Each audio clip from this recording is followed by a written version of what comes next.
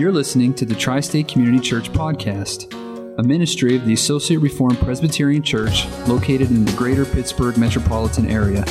For more information, including service times, please visit us at facebook.com/Tri-State Reformed Church. So Psalm 5, we turn to these 12 verses this morning, really 13 if we count the title. So Psalm 5, let's hear the word of the Lord. To the choir master for the flutes, a psalm of David. Give ear to my words, O Lord, consider my groaning. Give attention to the sound of my cry, my King and my God, for to you do I pray. O Lord, in the morning you hear my voice. In the morning I prepare a sacrifice for you and watch. For you're not a God who delights in wickedness. Evil may not dwell with you. The boastful shall not stand before your eyes. You hate all evildoers. You destroy those who speak lies. The Lord abhors the bloodthirsty and deceitful man. But I, through the abundance of your steadfast love, will enter your house. I will bow down toward your holy temple in the fear of you. Lead me, O Lord, in your righteousness because of my enemies. Make your way straight before me. For there is no truth in their mouth. Their inmost self is destruction. Their throat is an open grave. They flatter with their tongue. Make them bear their guilt, O God. Let them fall by their own counsels. Because of the abundance of their transgressions, cast them out, for they've rebelled against you. But let all who take refuge in you rejoice. Let them ever sing for joy and spread your protection over them, that those who love your name may exalt in you. For you bless the righteous, O Lord. You cover him with favor as with a shield. Let us pray. Heavenly Father, Lord, we do call on you, O Father, for a blessing to be of all us this morning, Father. We ask as we seek to understand your word that you would teach us and guide us, O Father. Fill us with your truth and fill us with truths about your character, O Lord, and help us to understand some of the difficult sentences that are in this psalm, O Father. And help us, O Father, we pray, to align our lives and our hearts with these things. In Jesus' name we pray. Amen.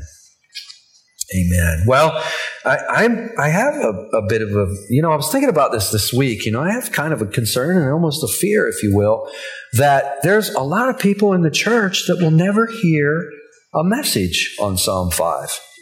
I mean, some of you probably would agree with me if you're familiar with Psalm 5. There's probably a lot of our brothers and sisters that will never hear a message on Psalm 5 or many of the other Psalms that are like Psalm 5. Why? Because there's some hard sayings in Psalm 5, isn't there? We just read through Psalm 5, and perhaps there's a few sayings in there that maybe jarred you a little bit. This is often referred to as as the first of what we call the imprecatory Psalms.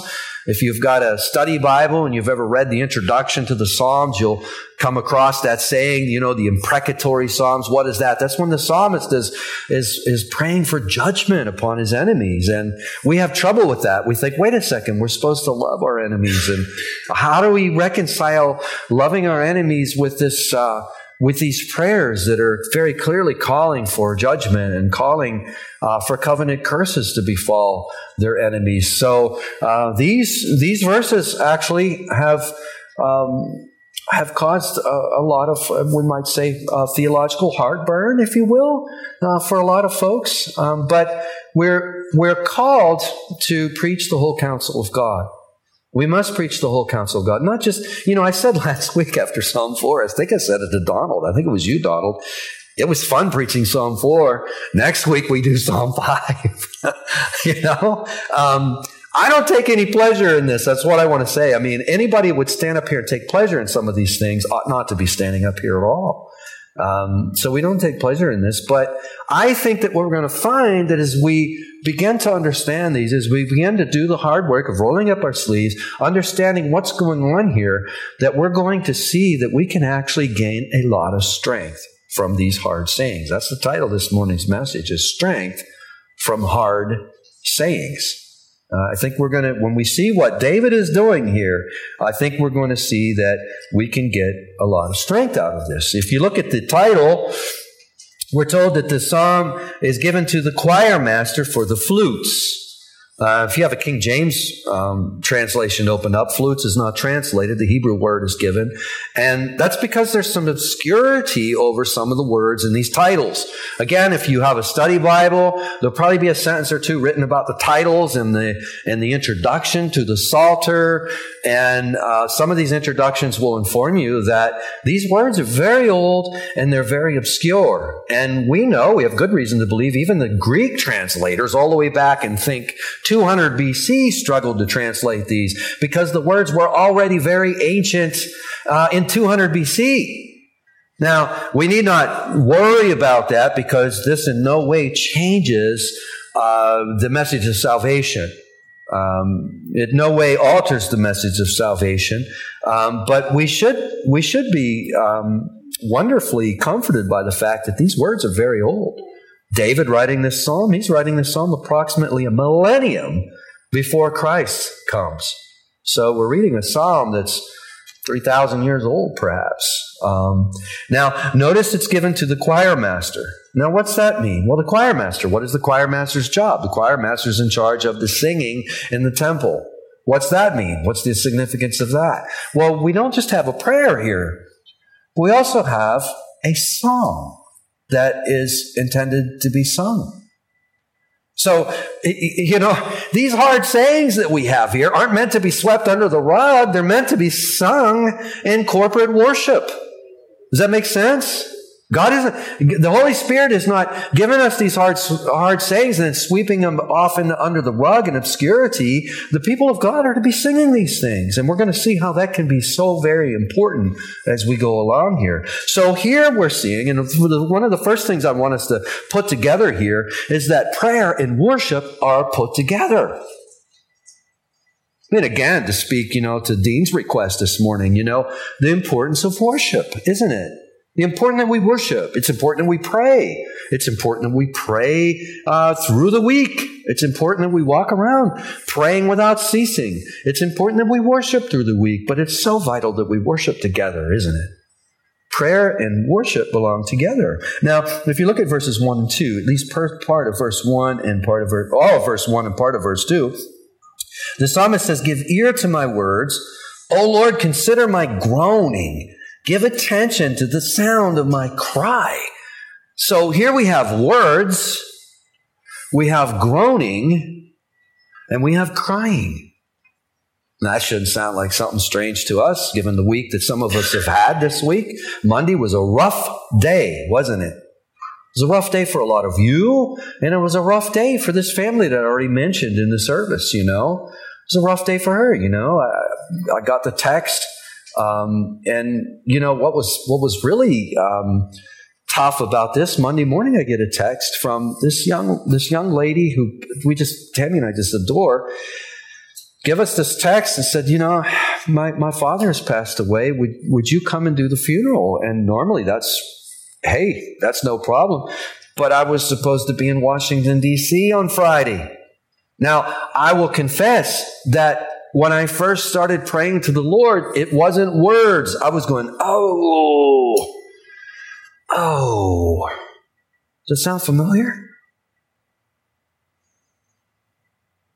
What's that mean? It means, what do I do? How can you be in two places at one time? The doctrine that we get from verses 1 and 2 is so clear and so wonderful and so beautiful. It's that God can put our groanings into words. Now, how can He do that? It's because He perfectly knows how you feel. Oftentimes, one of the most frustrating things that we have, especially in marriage and in relationships, is the other party doesn't quite understand how we feel. And it's true. Sometimes we don't know how the other half feels, do we? I mean, we would almost be lying if we said, oh, I know exactly how you feel. If they're going through something that's a little bit different than anything you've ever been through, then there could be some truth. I don't know exactly how you feel, sweetie. I don't know. But from the doctrine that we get right here, it's not true of God. And it's comforting, isn't it? To know that God knows exactly how we feel. He knows exactly how you feel. In fact, He can take your groanings when you can't even put it into words. He can take your groanings. In Romans 8:26 tells us the Holy Spirit takes these things and presents them. He intercedes on our behalf and presents these things to the Father perfectly. What a great God we have. So here we are when we're in the midst of our groaning. Give ear to David is coming like this, and he has some words. Maybe initially it's just some babbling. But he has the groans, and the groans are the heartfelt ones, aren't they? And he's coming to the Lord, and he's asking the Lord to give attention to the sound of his cry. And notice he says in verse 2, my King and my God. It's interesting that the King of Israel says, my King and my God. You know, the psalmist speaks about the kingship of God very often, and oftentimes it's God's kingship over creation. You know, He is the governor over the sun. You know, what keeps the sun up there? What keeps the stars up there? What keeps them all doing what they're supposed to do? God is the governor, the king, or of all of creation. But other times, God's kingship is shown to be His king over His people. And that's the case here. And let's think for a minute. Notice how this is strengthening David's prayer. Because David is calling out to God. Yahweh is not only David's God, but Yahweh is also David's king. As my king, O Lord, come and deliver me. Rule over my enemies and subdue them. Make my way straight before me, as we're going to see here in a couple of minutes. For to you do I pray. Do you see how that's strengthening David's prayer and his petition? In verse 3, O Lord, in the morning you hear my voice. And morning is an interesting phrase when we come across morning. You know, this might make us think of Lamentations 3 verses 20. I think it's 22 and 23. Yes. If we don't have any verses of Lamentation memorized, perhaps we have these verses that says His mercies never come to an end. They are new every morning. And the reason we might have those memorized is because of one of the hymns we just sung this morning. Great is thy faithfulness. Morning by morning, new mercies I see. All I have needed, thou hast provided. Great is thy faithfulness, Lord, unto thee. I sang that when I was this big. You know, it was the melody that first attracted me to the song, but this is the power of music. And God knows the power of music, and He's given us a hymn book. With the power of music, our children are singing these songs, and we're really blessed. I'll tell you, we're really blessed because the songs that we sing are so rich theologically. Many of them are right out of the Scriptures. And we need to be thankful for that. Let's not take that for granted, because I've been in other worship services where we have left and we've been like, what was that we were singing? It didn't make any sense, and it could be sung anywhere. It wasn't even necessarily Christian. That isn't the case with the songs that we sing. So let us be thankful for that. Oh Lord, in the morning. The morning is an emblem, if you will. In many ways, it's symbolic of new mercies. It's a symbolic of a fresh start. You know, as many of the old preachers used to say, the darkness is now ended and now the light is coming in, you know. Morning, in the morning you hear my voice. In the morning I prepare a sacrifice for you and watch. Here we have this idea of sacrifice, which is an exercise of worship in the Old Testament economy, right? Here we have worship, we have prayer, and added to that, we have expectation. This is another important doctrine. Not only should we take prayer and put it in the context of worship, we should be praying, we should be worshiping, we should be praying in the midst of worshiping, but we need to pray with expectation. David says, I prepare a sacrifice for you and watch. Now you'll see there's a little footnote if you have an ESV open, and the footnote will take you down in the margin, and in the margin it'll say, or I direct my prayer to you. It's an alternative translation there. That some can take. Obviously, the ESV translators believe, and it's more likely that I prepare a sacrifice for you and watch. But either way, it doesn't compromise the idea that there's expectation. And that's the point that I want to make. As we pray, we've prayed this morning. We prayed a number of requests. Let us add expectation to our prayers. That not only are we going to pray and we're going to worship, but we're also going to expect. We're going to wait. We're going to wait in watchfulness. Lord, how are you going to answer the prayer? And the picture here is David's offering this sacrifice in the morning, and he's watching. And the darkness has subsided. The light is coming in. And Lord, maybe today is the day you're going to answer my petition. I'm looking to you for new mercies this morning. Does that make sense? And it's one of the great things we see from this psalm. Now, verses 4, 5, and 6, it gets a little bit hard. In verses 4, 5, and 6, I'll read them all together and we'll look at them individually. For you're not a God who delights in wickedness. Evil may not dwell with you. The boastful shall not stand before your eyes. You hate all evildoers. You destroy those who speak lies. The Lord abhors the bloodthirsty and deceitful man. Now, why is that in here? If you ever ask that question, you read this and it's verses 1, 2, and 3 we get to verse 4. What is David up to here? Well, he's appealing to the holiness of God. This in general is appeal and appeal to the holiness of God. You know, Habakkuk, 1:13 says, you who are of purer eyes than to see evil cannot look at wrong. That's the idea here. God's eyes are so pure that he cannot look at wrong. In fact, Albert Barnes, commenting on Habakkuk 1:13, says, as a man turns his head from sickening sights, so God's abhorrence of wrong is pictured by his not being able to look towards it. And the idea is just as, you know, we might see something sickening and we turn our head so we can't see it. That's that's the Holy One of Israel's disposition towards sin. And it's speaking, if you will, to his holiness. You're not a God who delights in wickedness. Evil may not dwell with you. Verse 5, the boastful shall not stand before your eyes. You hate all evildoers. That's a jarring statement for us, isn't it? How do we rectify that with the fact that Jesus came? You know, John 3:16, for God so loved the world that he sent his only begotten Son, that he might die on the cross in our place, so that all who believe in him can have salvation. How do we reconcile John 3:16, if you will, with what is said here? You hate all evildoers. We're going to iron that out this morning of how we can settle that. But before we do, look at verse 6. You destroy those who speak lies. The Lord abhors the bloodthirsty and deceitful man. Now, what's going on here?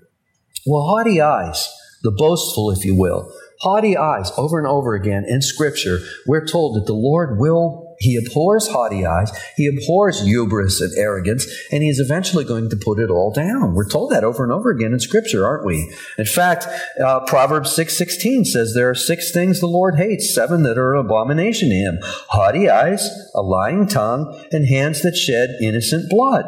A heart that devises wicked plans, feet that make haste to run to evil, a false witness who breathes out lies, and one who sows discord among brothers. Look how much lying is being made reference to there. In God's eyes, lying is not a small matter. It's a huge matter. It's a big matter because sometimes lies actually cost people their livelihoods. Lies can even cost people their lives. Lies have been told and it has started wars. Lies are a serious matter in God's eyes. The boastful, the haughty, they shall not stand before you. You're not a God who delights in wickedness. Now, why would David appeal to all of this? Well, David is in all likelihood surrounded by enemies. And what is David doing? In order to strengthen his faith, in order to strengthen his argument, he's appealing to the holiness of God. You know, on Wednesday night at our men's meeting, we were looking at the word blessed. It's the second week in a row we've looked at that word. We're making great progress. We started on Psalm 1 and we haven't made it past the first word. Here we are. We're going into week number 4. You might not think we're getting much done, but this word blessed, the point that we were trying to make on Wednesday was the future orientation of the word blessed. And what David is doing is he's future-oriented here. He's looking at the fact that all of this evil that is surrounding him on every side, all this evil, is going to get put down.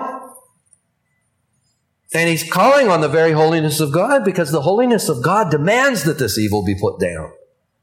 Does that make sense? You can see how David is using this now as we think about injustice, perhaps. I mean, I was thinking of different illustrations we could use, every generation has had to deal with this. When you have evildoers that are continually getting away with stuff, doesn't that irk you? When you can clearly see they're doing this stuff, but because they're in certain positions, they keep getting away with it, and they keep getting away with it. And they're pulling stunts that if anyone in this room pulled it, we'd immediately be in jail. But they keep doing it. And because they've gotten away with it so many times, they start to get this idea of, I'm untouchable. They start to fill with these haughty eyes and this boastful attitude, if you will. And how is the church to deal with this? Well, we can't deal with it unless we're dealing with these passages, can we? So we see how important these passages are, but these passages are teaching us how to do this. Verse 6 tells us that God will destroy those who speak lies. Think about how much lying goes on when people are worming out of stuff.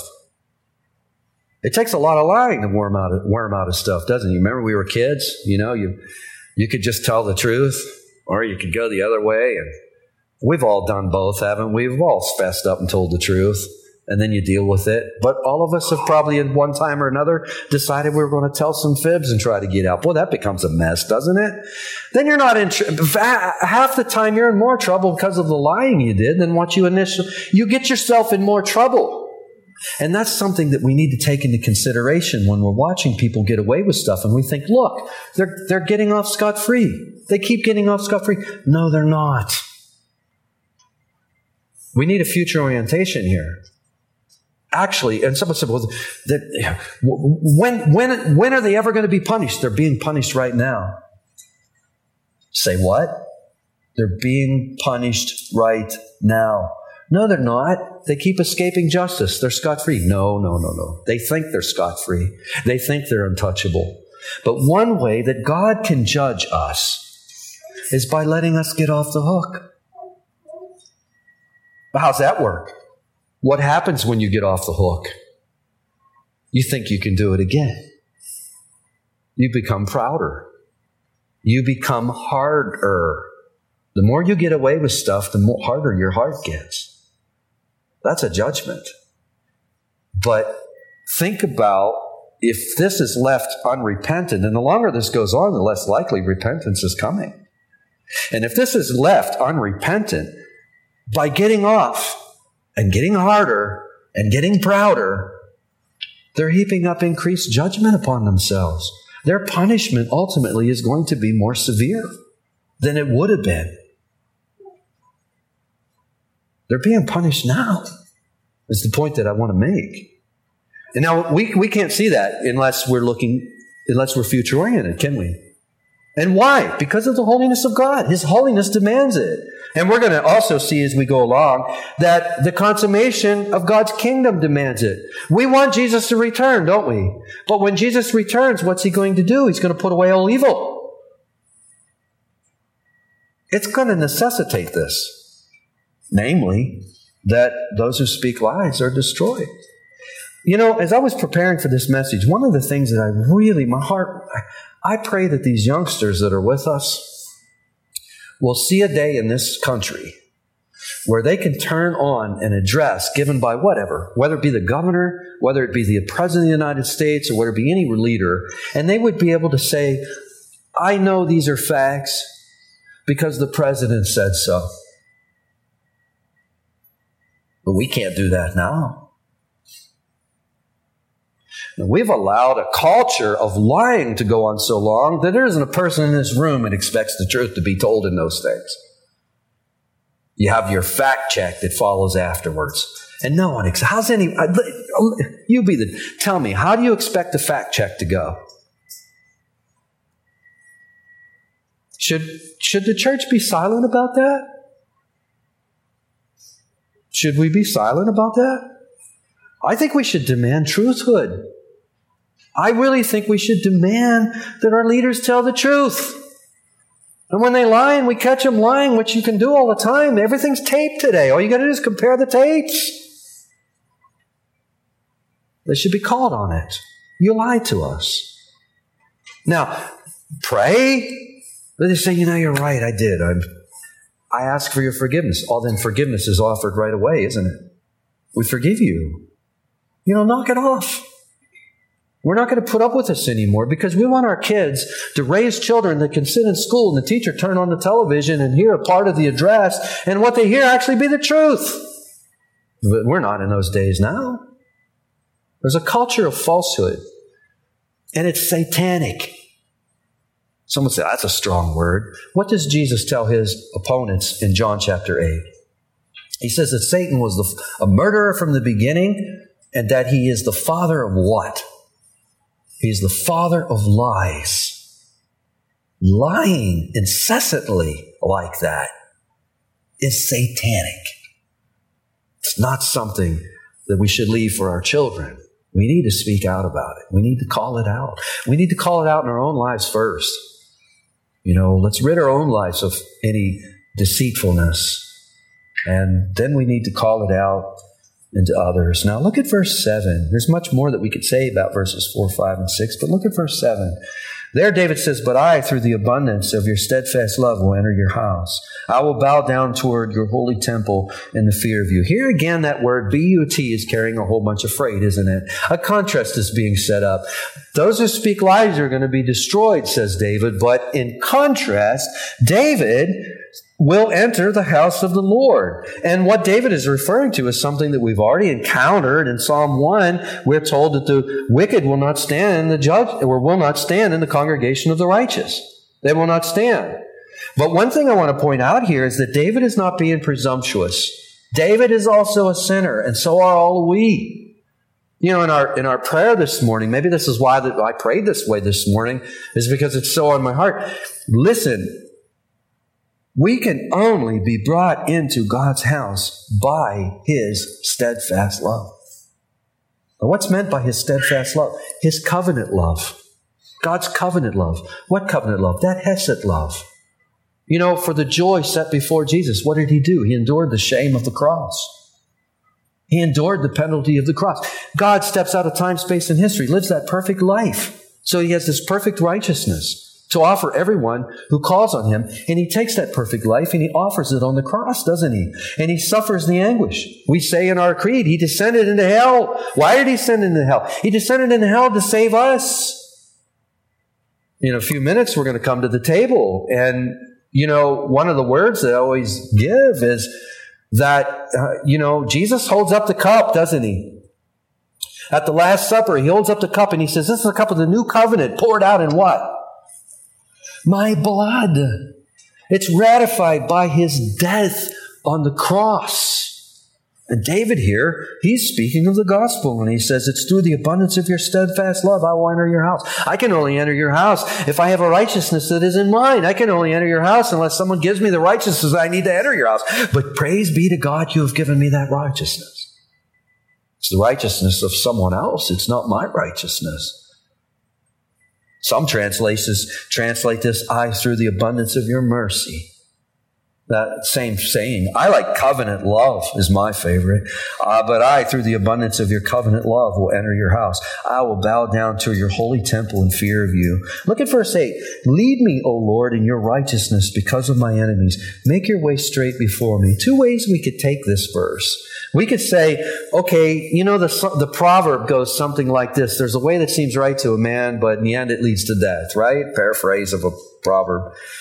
And we say, okay, Lord, this could be teaching, Lord, okay, there's a way that's by worldly wisdom. We don't want to follow that. We want to follow your way, which is righteous. That's the way some would interpret this passage. Calvin rightly, I think, points out that there's another way we could look at this, and the context better suits it. And David, who has enemies all around him, and I think he's right, this is the context. David has enemies all around him, and these enemies, interestingly enough, are not Gentile enemies from without necessarily. They're very often people who are within. When Jesus was crucified, largely, who were the band leaders in His crucifixion? It wasn't the Romans. It was the leaders of the church at that time, wasn't it? It was from within. And what is David doing? Well, the picture here is David is surrounded by enemies on all sides, and humanly speaking, there doesn't seem to be a way of escape. kind of think like Israel in front of the Red Sea and the army of Pharaoh right behind them. There doesn't seem to be a way of escape. And David is then saying, Lord, in your righteousness, because of my enemies, make your way straight before me. Now, if this is the case, here we see again something that I brought up, I think it was last week, the relationship between God's righteousness and his salvation. I remember last week I said, you got to put your thinking caps on a little bit. And the more I mention this, the more I talk about this, the less we'll need our thinking caps, and the more we'll get it if we keep hearing it. But as we come to the table this morning, we're going to be thinking about 1 John 1:9. We always think about 1 John 1:9 when we come to the table, don't we? Which says if we confess our sins, God is faithful and what? Just to forgive us our sins and cleanse us from all unrighteousness, right? So the forgiveness that God gives us is a forgiveness that is righteous. It's just. God is not compromising his holiness or his justice in offering the salvation that he offers us. Why? Because Jesus bleeds and dies in our place. The sin is dealt with, right? And what's David doing here? Oh Lord, you have promised to be my God. You have promised to be my king. I need you to subdue my enemies right now. Subdue your enemies, because my enemies are your enemies. Subdue my enemies and lead me out of this mess. I think that's the proper interpretation of verse 8.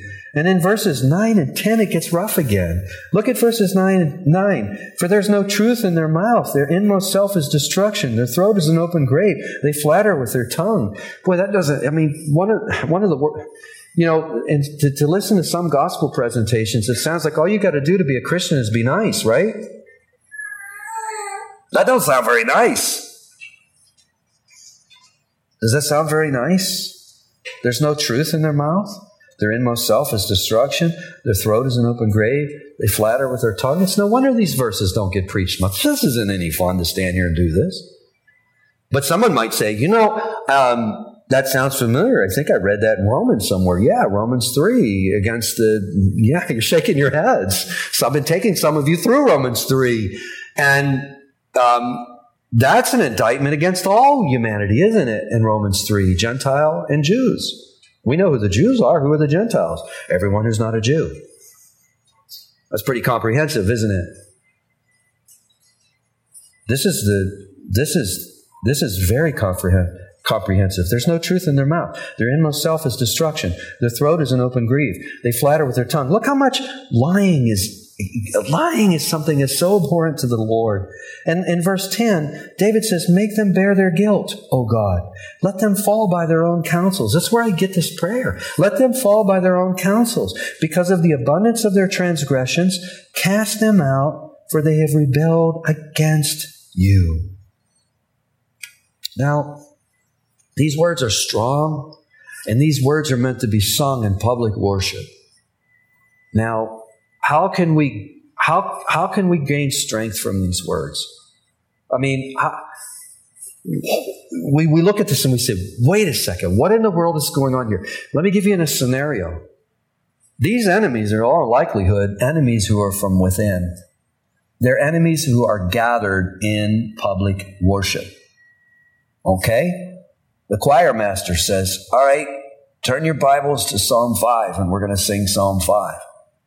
And you're one of the evildoers who's plotting all this stuff, lying, scheming, all this stuff in your heart. And you're singing through the psalm, and you get to verse 9. There's no truth in their mouths. Their inmost self is destruction. Their throat is an open grave. They flatter with their tongue. Make them bear their guilt, O God. Let them fall by their own counsels. Because of the abundance of their transgression, cast them out, for they've rebelled against you. If you're awake at all, or at least a little bit, that should be really heavily convicting to your conscience. Should it not? Imagine being one of those schemers and you've got your psalter out and you're singing through your psalter and you get to these verses and you say to yourself, wait a second. I've been lying. I've been scheming. And we're here corporately praying words that are inspired by God that say, make them bear their guilt, O God. Let them fall by their own counsels. Because of the abundance of their transgression, cast them out, for they've rebelled against you. This is prophetic. We need to understand these words as being prophetic. What do I mean by prophetic? Well, when you turn to the prophets, a lot of times when we think of prophets, we think, well, the prophets, they tell us what's going to happen in the future. And some of prophecy does that. But the bulk of prophecy is calling people back to covenant faithfulness. Read the prophets and you'll see most of it is calling people back to covenant faithfulness. What is this designed to do? To call these evildoers to covenant faithfulness. It's meant to bring them to repentance. This is always what is preferred, is that they would come to repentance. Imagine a leader of some country who's bent on evil, being the worst kind of character you can imagine, saying this and saying, wait a second, by God's grace, I'm this guy. This is me. And this is my end if I don't knock it off and I don't get right with the Lord. Think of the blessing of that. But it's also a great deterrent against temptation, isn't it? As we sing these things.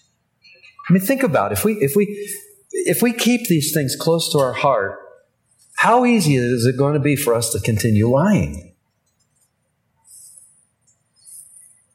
Maybe we have a problem with that. You know, I mean, it's a vice just like everything else. I mean, we could go around the room. We're not going to go around the room, but we could go around the room and it would be really uncomfortable as we begin to talk about our own individual vices. But each one of us, we all have them, don't we? We all have them. And that's a different thing, because if you're a believer, you have these vices, whatever they might be, but you hate it. And you're not living in it, meaning you're not nurturing, you're not continually walking in it. Whereas, as unbelievers, all we worried about was getting caught. We didn't worry about whether it was an infraction against the Holy One of Israel. We worried about how it looked like if we got caught doing it. Or we worried about what the consequences were for doing it. There's a huge difference, isn't there? So much more could be said. Let's look at verses 11 and 12. And I'm so thankful for verses 11 and 12. Shine, I'm thankful for them. Look at verses 11 and 12. But let all who take refuge in you rejoice. Let them ever sing for joy and spread your protection over them, that those who love your name may exalt in you. Listen to that petition.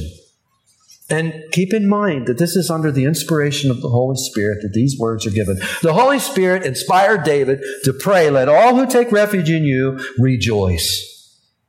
In other words, he's praying that God will work in the hearts of the faithful, will work in the hearts of the believers so that we will rejoice, so that we will sing for joy, and that his protection may be spread over us. Verse 12, for you bless the righteous, O Lord, you cover him with favor, as with a shield. And we might not be aware of this morning, and I'll close with this last thought. We might not be aware of this morning, but if you're in Christ Jesus this morning, there's a shield over you. Doesn't always feel like it, does it? But there's a shield. And what kind of shield is it? Look at verse 12. It's favor. That shield is God's favor. Most of the time when we refer to God's favor, we use the word grace, don't we?